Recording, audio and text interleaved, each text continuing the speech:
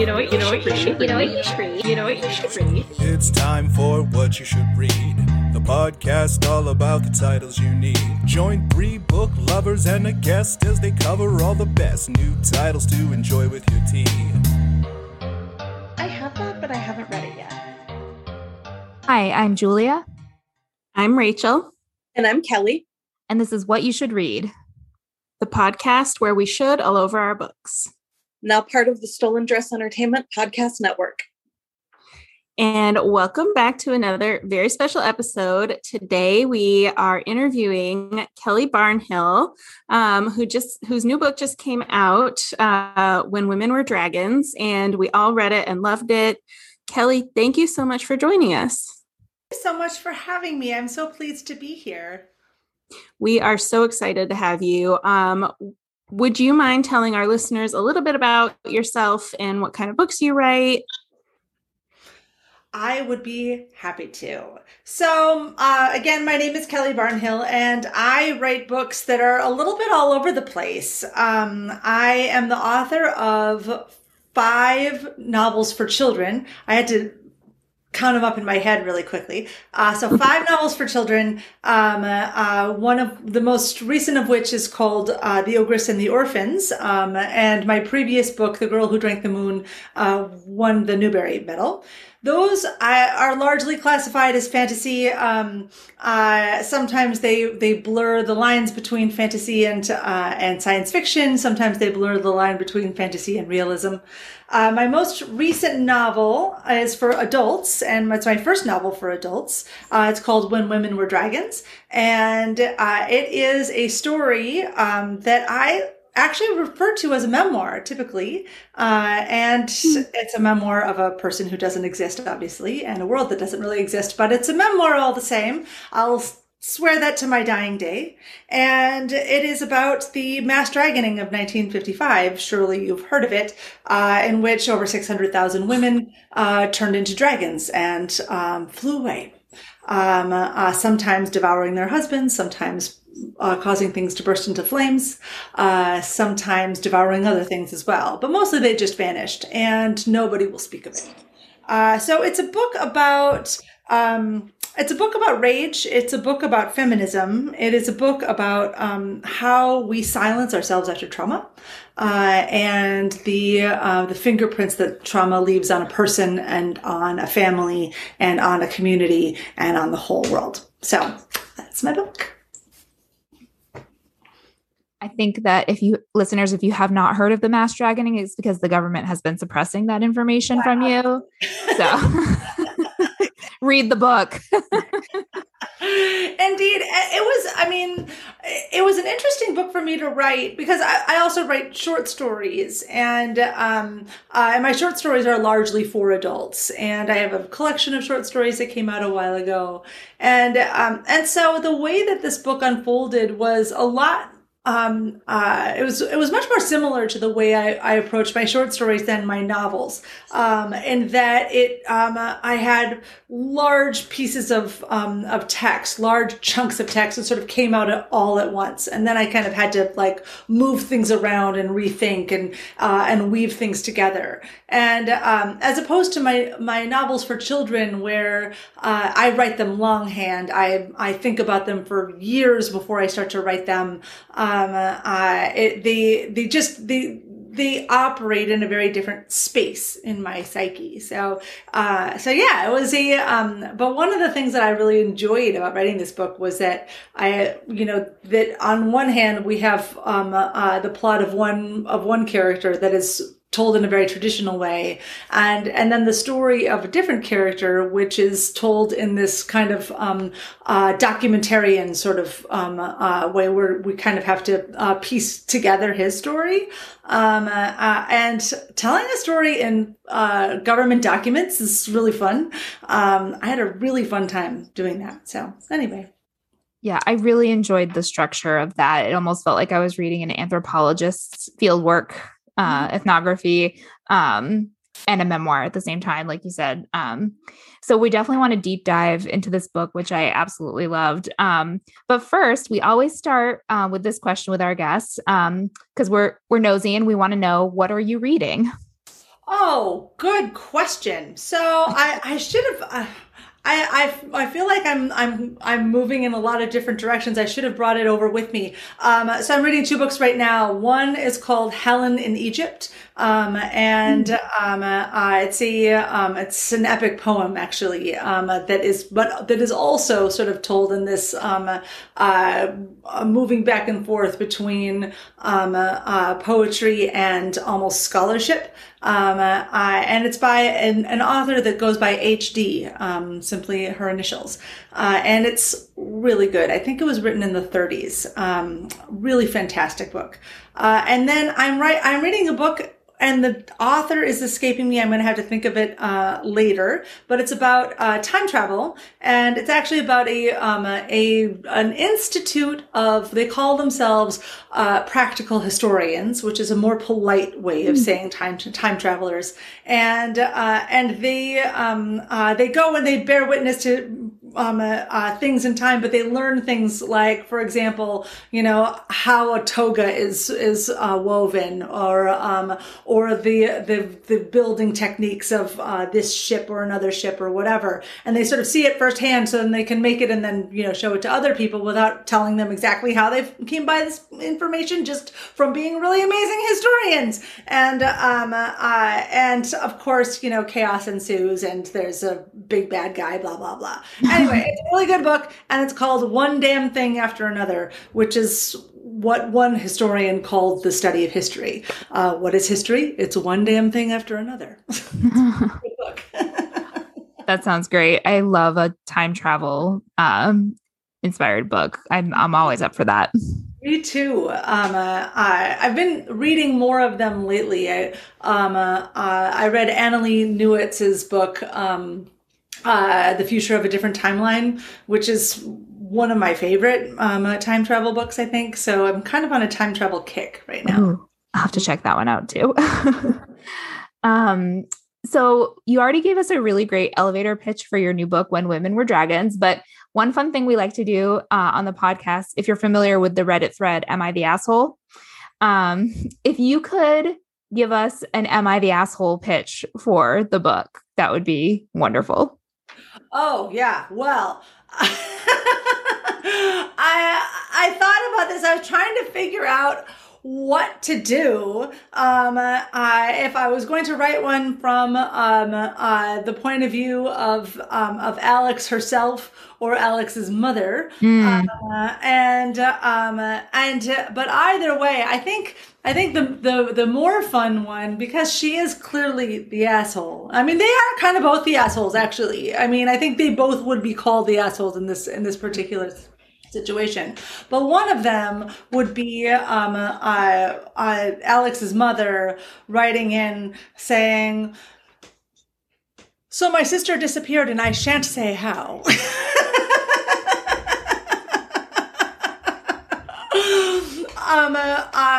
But my daughter is giving me grief for calling my niece my daughter and raising her as such, and I will not answer any of her questions, because why would I? Am I the asshole? And the answer is yes. Oh my God, such the asshole. But again, came from a place of pain and trying to avoid loss, which is why most of us are assholes, actually. Avoidance of pain and avoidance of loss. Oh my gosh, so true. That was great. And that character of the mom, certainly, like, your feelings and perceptions of her as a reader definitely, shift throughout the book. And I thought she was a really well-written, complex character in that way. And like, you understand her motivations, but yes, she's such an asshole at times. Yeah. And I think for me, I mean, that tends to be a theme in my work, that just about the ways in which parents can be as loving as can be and as well-meaning as can be, and can fail their children anyway. Right? Totally. We like to tell ourselves this false narrative that all we have to do is love our children, and that's enough. And it isn't. It never has been. It's always been a fallacy. And so what is motivating mom is all kinds of, I mean, it goes beyond, just wanting to protect her, which is true, and wanting to love her, which is also true. But that fear of loss, and that fear of losing control, not of her daughter specifically, but control in a larger sense of, being able to control your own destiny, or at least be able to choose the path of slightly more happiness in a slew of not great options, right? Because she's not able to see past that and to see past the sort of like the fingerprints of her own trauma, she does fail Alex, and she fails Beatrice too. She fails her children. Yeah. But loves them, right? I mean, that's the thing. Yeah. The thing I loved most about this, and I mean, basically everything, I loved everything about this the most, but it feels like this year, especially, what's keeping everybody going, or at least me, is both rage and the connections that I've been able to form with myself and with other people. And I felt that all through this book too. That's not a question, just something I very, very much needed to say. Yeah. Yeah, I mean, this book started out as an expression of rage, and from a place of deep rage. And in fact, for like the first 3 weeks of its existence, it was called Rage Story at the top of the document. So, I think that, I mean, all of us have been in this place of like rage and worry and anxiety about, what is going to happen. I mean, really, since 2016. I mean, probably earlier too. For those of us who were sort of bearing witness to the rise of the new online misogyny, the rise of this sort of like weird interconnectedness with highly motivated and highly armed, crazy racists and crazy anti-Semites and crazy all this stuff. It all seems sort of linked together in ways that are hard to identify, but we see anyway. Particularly those of us who, sort of saw like the rise of Gamergate and all of its stuff, right? That that is again, it's complicated and it's hard to actually put our fingers on, but we can sort of see its effects in like kind of spidery ways. And so it's been an anxious time, and it's been a time that like makes us really mad. And that we're bearing witness to the fruits of the labor that was started a lot earlier, and now we're going to lose our right to choose and all this other stuff. Oh my God! Yeah. It's a dark time. It's a confusing time, and I think it's going to be. We're looking at difficult days for a while, frankly. My favorite part about that is the way that over and over I have been told that I'm just being hysterical and, it's not going to happen. You're just going worst case scenario. And it's like, but you've been telling me that for 4 years and I've been right every time for 4 years. Please quit. Oh my God. Oh, no. Yeah. Right. Yeah. When the news broke about the Supreme Court decision, my husband and I were watching television, and I was just sort of scrolling through Twitter like an idiot, because it doesn't do anything for anybody's mental health. I'm scrolling through, and so I just happened to be there like that moment that the news dropped, and I started panicking. I started kind of hyperventilating. I'm explaining to my husband what's going on, and he said, "Calm down." And then he sort of sees my face. He was like, "Or," and then you turned into a dragon. I was Do you want to be murdered right now, or do you want to sleep in the garage forever? Yeah. So anyway, there was some backtracking happening in the Barnhill house right away. Wow. He's so lucky you didn't turn into a dragon and devoured him at that moment. Yeah. I mean, who would have blamed me? Why would anyone's first words be calm down?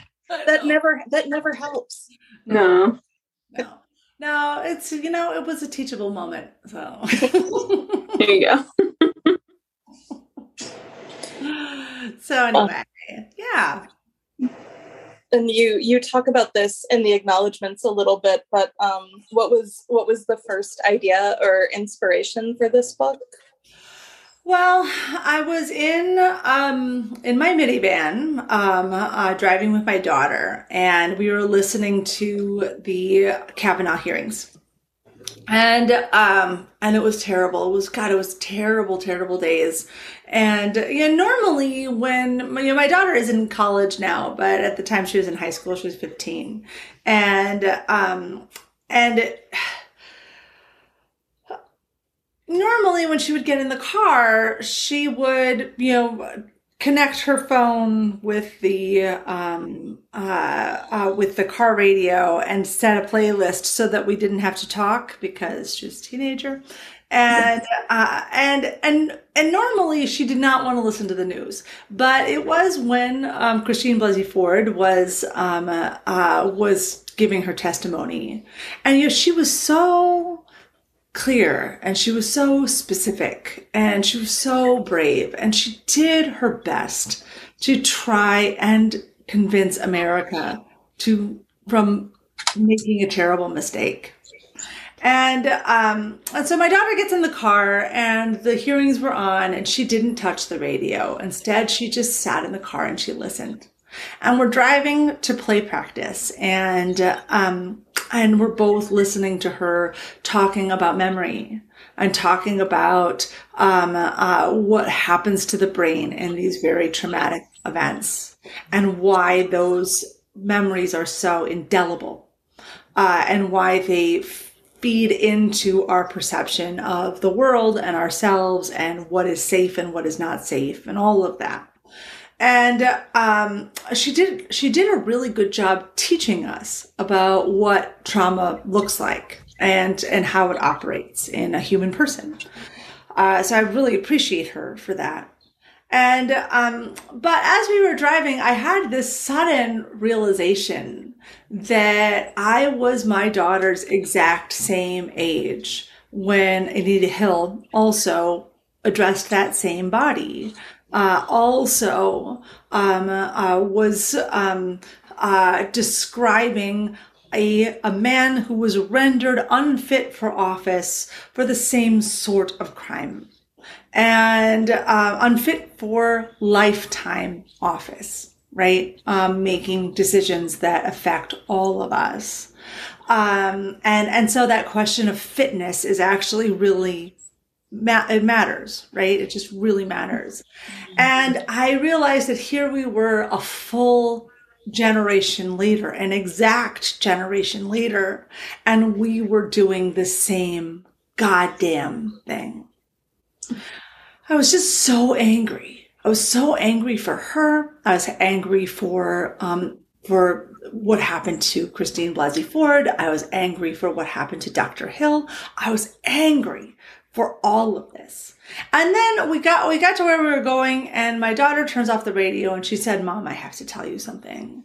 And she goes on to explain to me that a teacher who was really important to her, who was a really was this sort of mainstay in her life, who was like kind of, his room was a safe place for her. He had her be his aide.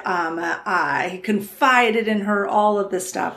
She got a text from a student who had graduated that he was making passes at her, and telling her they were in an open relationship, blah, blah, blah, blah, blah.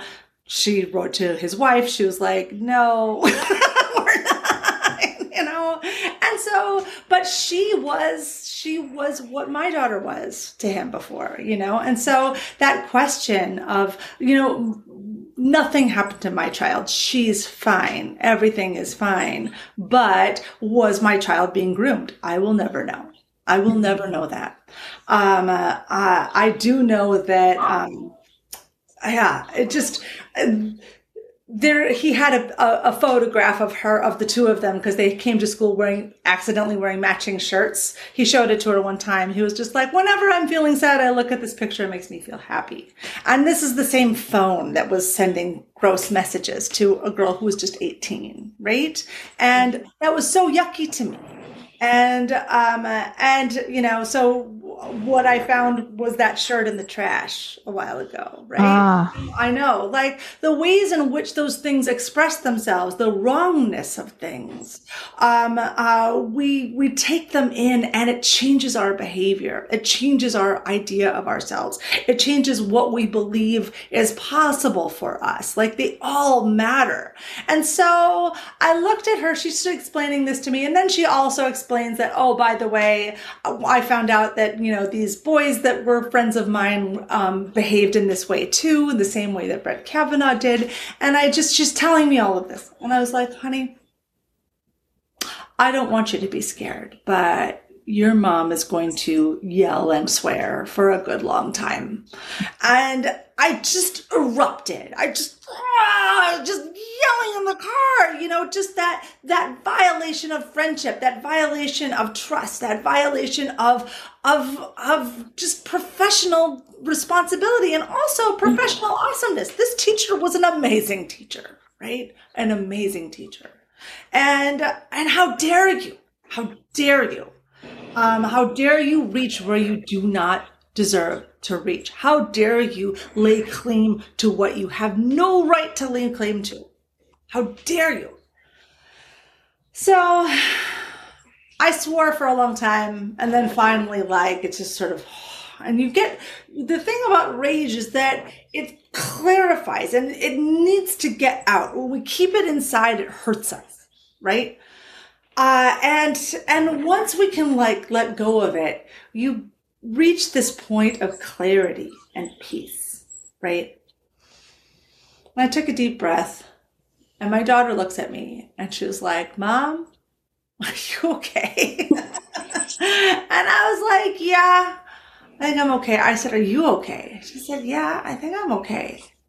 And I said, all right, well, why don't you go to practice and we'll talk about this when you get home.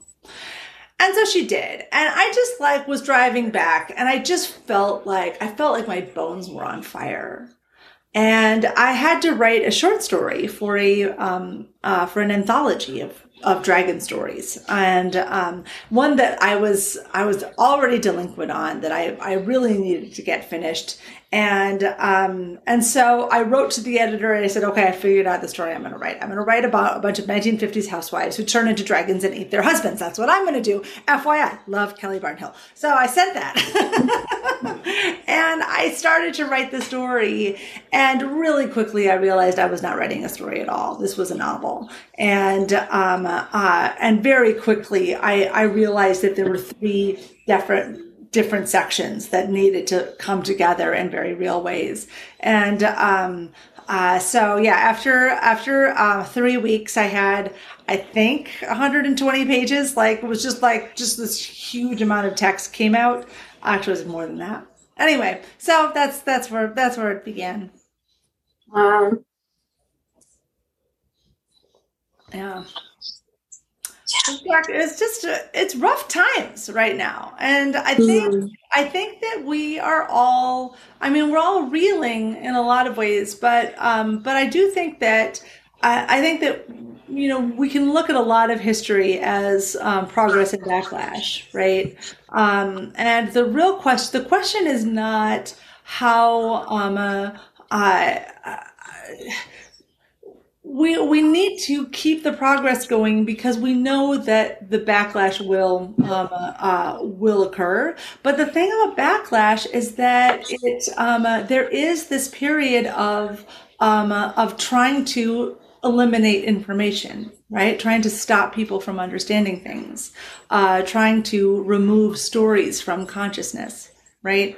Which is what happened in my book, but it's also what's happening right now too. With Florida's Don't Say Gay law, with the removal of books about books written about people of color, books written both written about and written by, books written about and written by people who are LGBT, the erasure of trans people, the erasure of Native stories. I mean, it is everywhere, and it is pervasive, and it is very clear what people are trying to do. It is this mass forgetting, right? It's trying to initiate a mass forgetting. I mean, in Berlin, there was a center for study on sexuality that was 100 years old by the time the Nazis burned it down. It had 100 years of scholarship on gender. It had 100 years of scholarship on homosexuality. It is where the first gender affirmation surgeries happened. You had decades and decades of clinical data. You had an entire building filled with medical scholarship and philosophical scholarship and scientific scholarship, and it was burned to the ground, and people forgot. We are having to relearn all of the stuff that was learned in like the 1880s, right? It's ridiculous, but it works. Unfortunately, it works, which is why people are trying to do it now. Oh, that's so infuriating. But we've also been trained as women, like going along to getting along and don't get angry. But I mean, everything good that ever happened because people got angry. Right. You know, like we have gay rights because Marsha P. Johnson picked up a brick and threw it. Right. We don't have rights because people ask politely. That doesn't occur. It does not. Ever. So yeah, no, totally. It is an infuriating time right now. And I don't know what's going to happen next. I wish that this sort of misuse of narrative, I wish it wasn't as successful as it is. It makes me really sad. So anyway, not to bum you out, but. So I think we all know the answer to the first part, but if you had the ability to dragon, would you? But what do you think you would look like, and would you return, or would you just be a dragon out in space? Oh, that's a really great question, because it all sounds awesome, doesn't it? It really does. Going into outer space sounds really amazing. I would love to see the eye of Jupiter up close so much. That would be amazing. I mean, honestly, the thing is that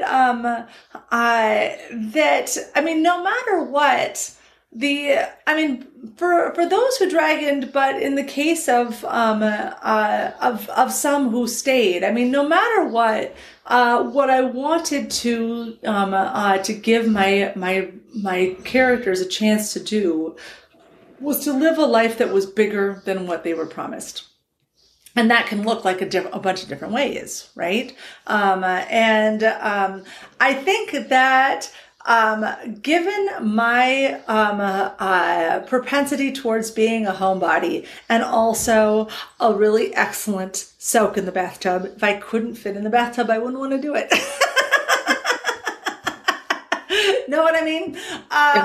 But I would be so thrilled for all of my friends who did, you know? I think I would have been the one to remain behind and watch them fly away with a thrill in the center of my soul.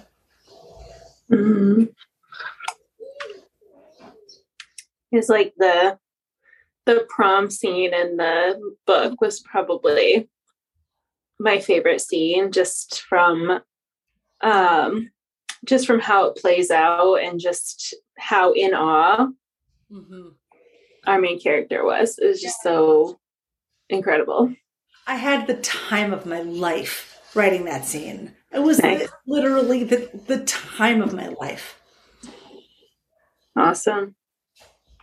So good. Well, what is next for you? Are you working on anything? What's coming up next? It's a really great question. So I have a novella that is coming out with Tor.com in February. That's called The Crane Husband, which is another exploration of trauma and violence in a generational sort of way. But it's fairy tales with bird lovers and bird spouses are very common. We see them all throughout European storytelling. You see it all in fairy tales from the Arabian Peninsula. You see it all along the Silk Road, and you see probably most famously the Korean folktale, the Crane Wife. In some ways, I know that sometimes people will call it an adaptation of the Crane Wife. I don't think it is. I think it's actually in conversation with the Crane Wife, but this is a story about the daughter of she's a tapestry artist.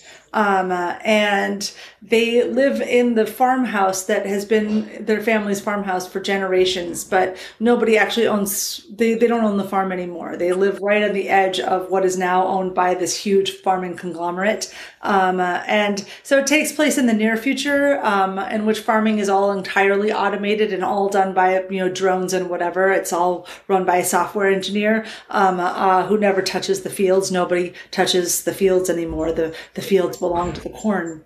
And so, but in their family's history, there is this old story that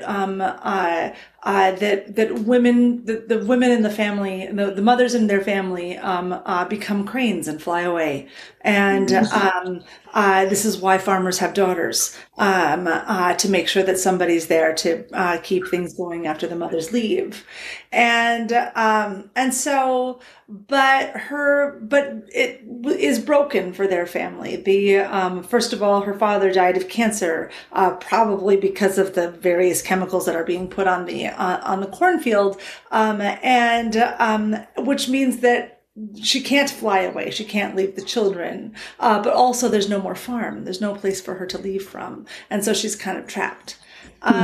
And one day a crane, a 6-foot crane comes in and she falls in love with the crane. And he comes in and he alters her life and the children's lives. And so our main character is witnessing these changes happening in her mother, and witnessing what she thinks the crane is after. And so again, it becomes this story about generational trauma and generational violence, but also what we have to do to protect our family, even when we have to protect our family from themselves. So anyway, that's that book. Mom, it's the darkest, weirdest thing I've ever written. I love dark, weird stuff. So anyway, yeah, there's a love a good, dark, weird story. Well, thank you for sharing that. We also like to ask our guests, since we are first and foremost a book recommendation podcast. So besides When Women Were Dragons, what else should we and our listeners read? Do you have any recommendations for us? That's a really good question. So first of all, here, I'm going to grab it. This book went through my whole family and we love it so much. The House on the Cerulean Sea. But his next book, what is it called? Under the Whispering Door. Under the Whispering Door. I think it was like it has a door and it's whispering. How is it? Okay, thank you. Under the Whispering Door are both so wonderful. They're both so wonderful, and I highly, highly recommend them. But also, I've been rereading this book, Mama Day by Gloria Naylor, As you can see, I've been thinking about it heavily.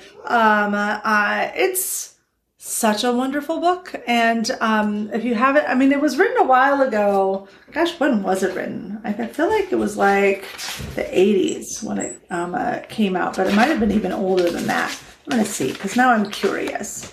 1988.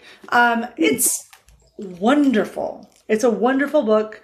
Gloria Naylor is a wonderful writer, and you should read it. So those are my recommendations. Oh, great. Thank you for those. I loved House in Cerulean Sea. I hadn't heard of Mama Day or Mama's Day, so. Yeah, Mama Day is the Mama Day. So. Oh, it's really good. Awesome.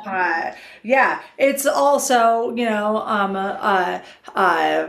sort of this family with this intergenerational power and like the ways in which we separate ourselves from our own birthright, whether knowingly or unknowingly. But it's also a love story and story of revenge. It's really great. It's really great. Cool.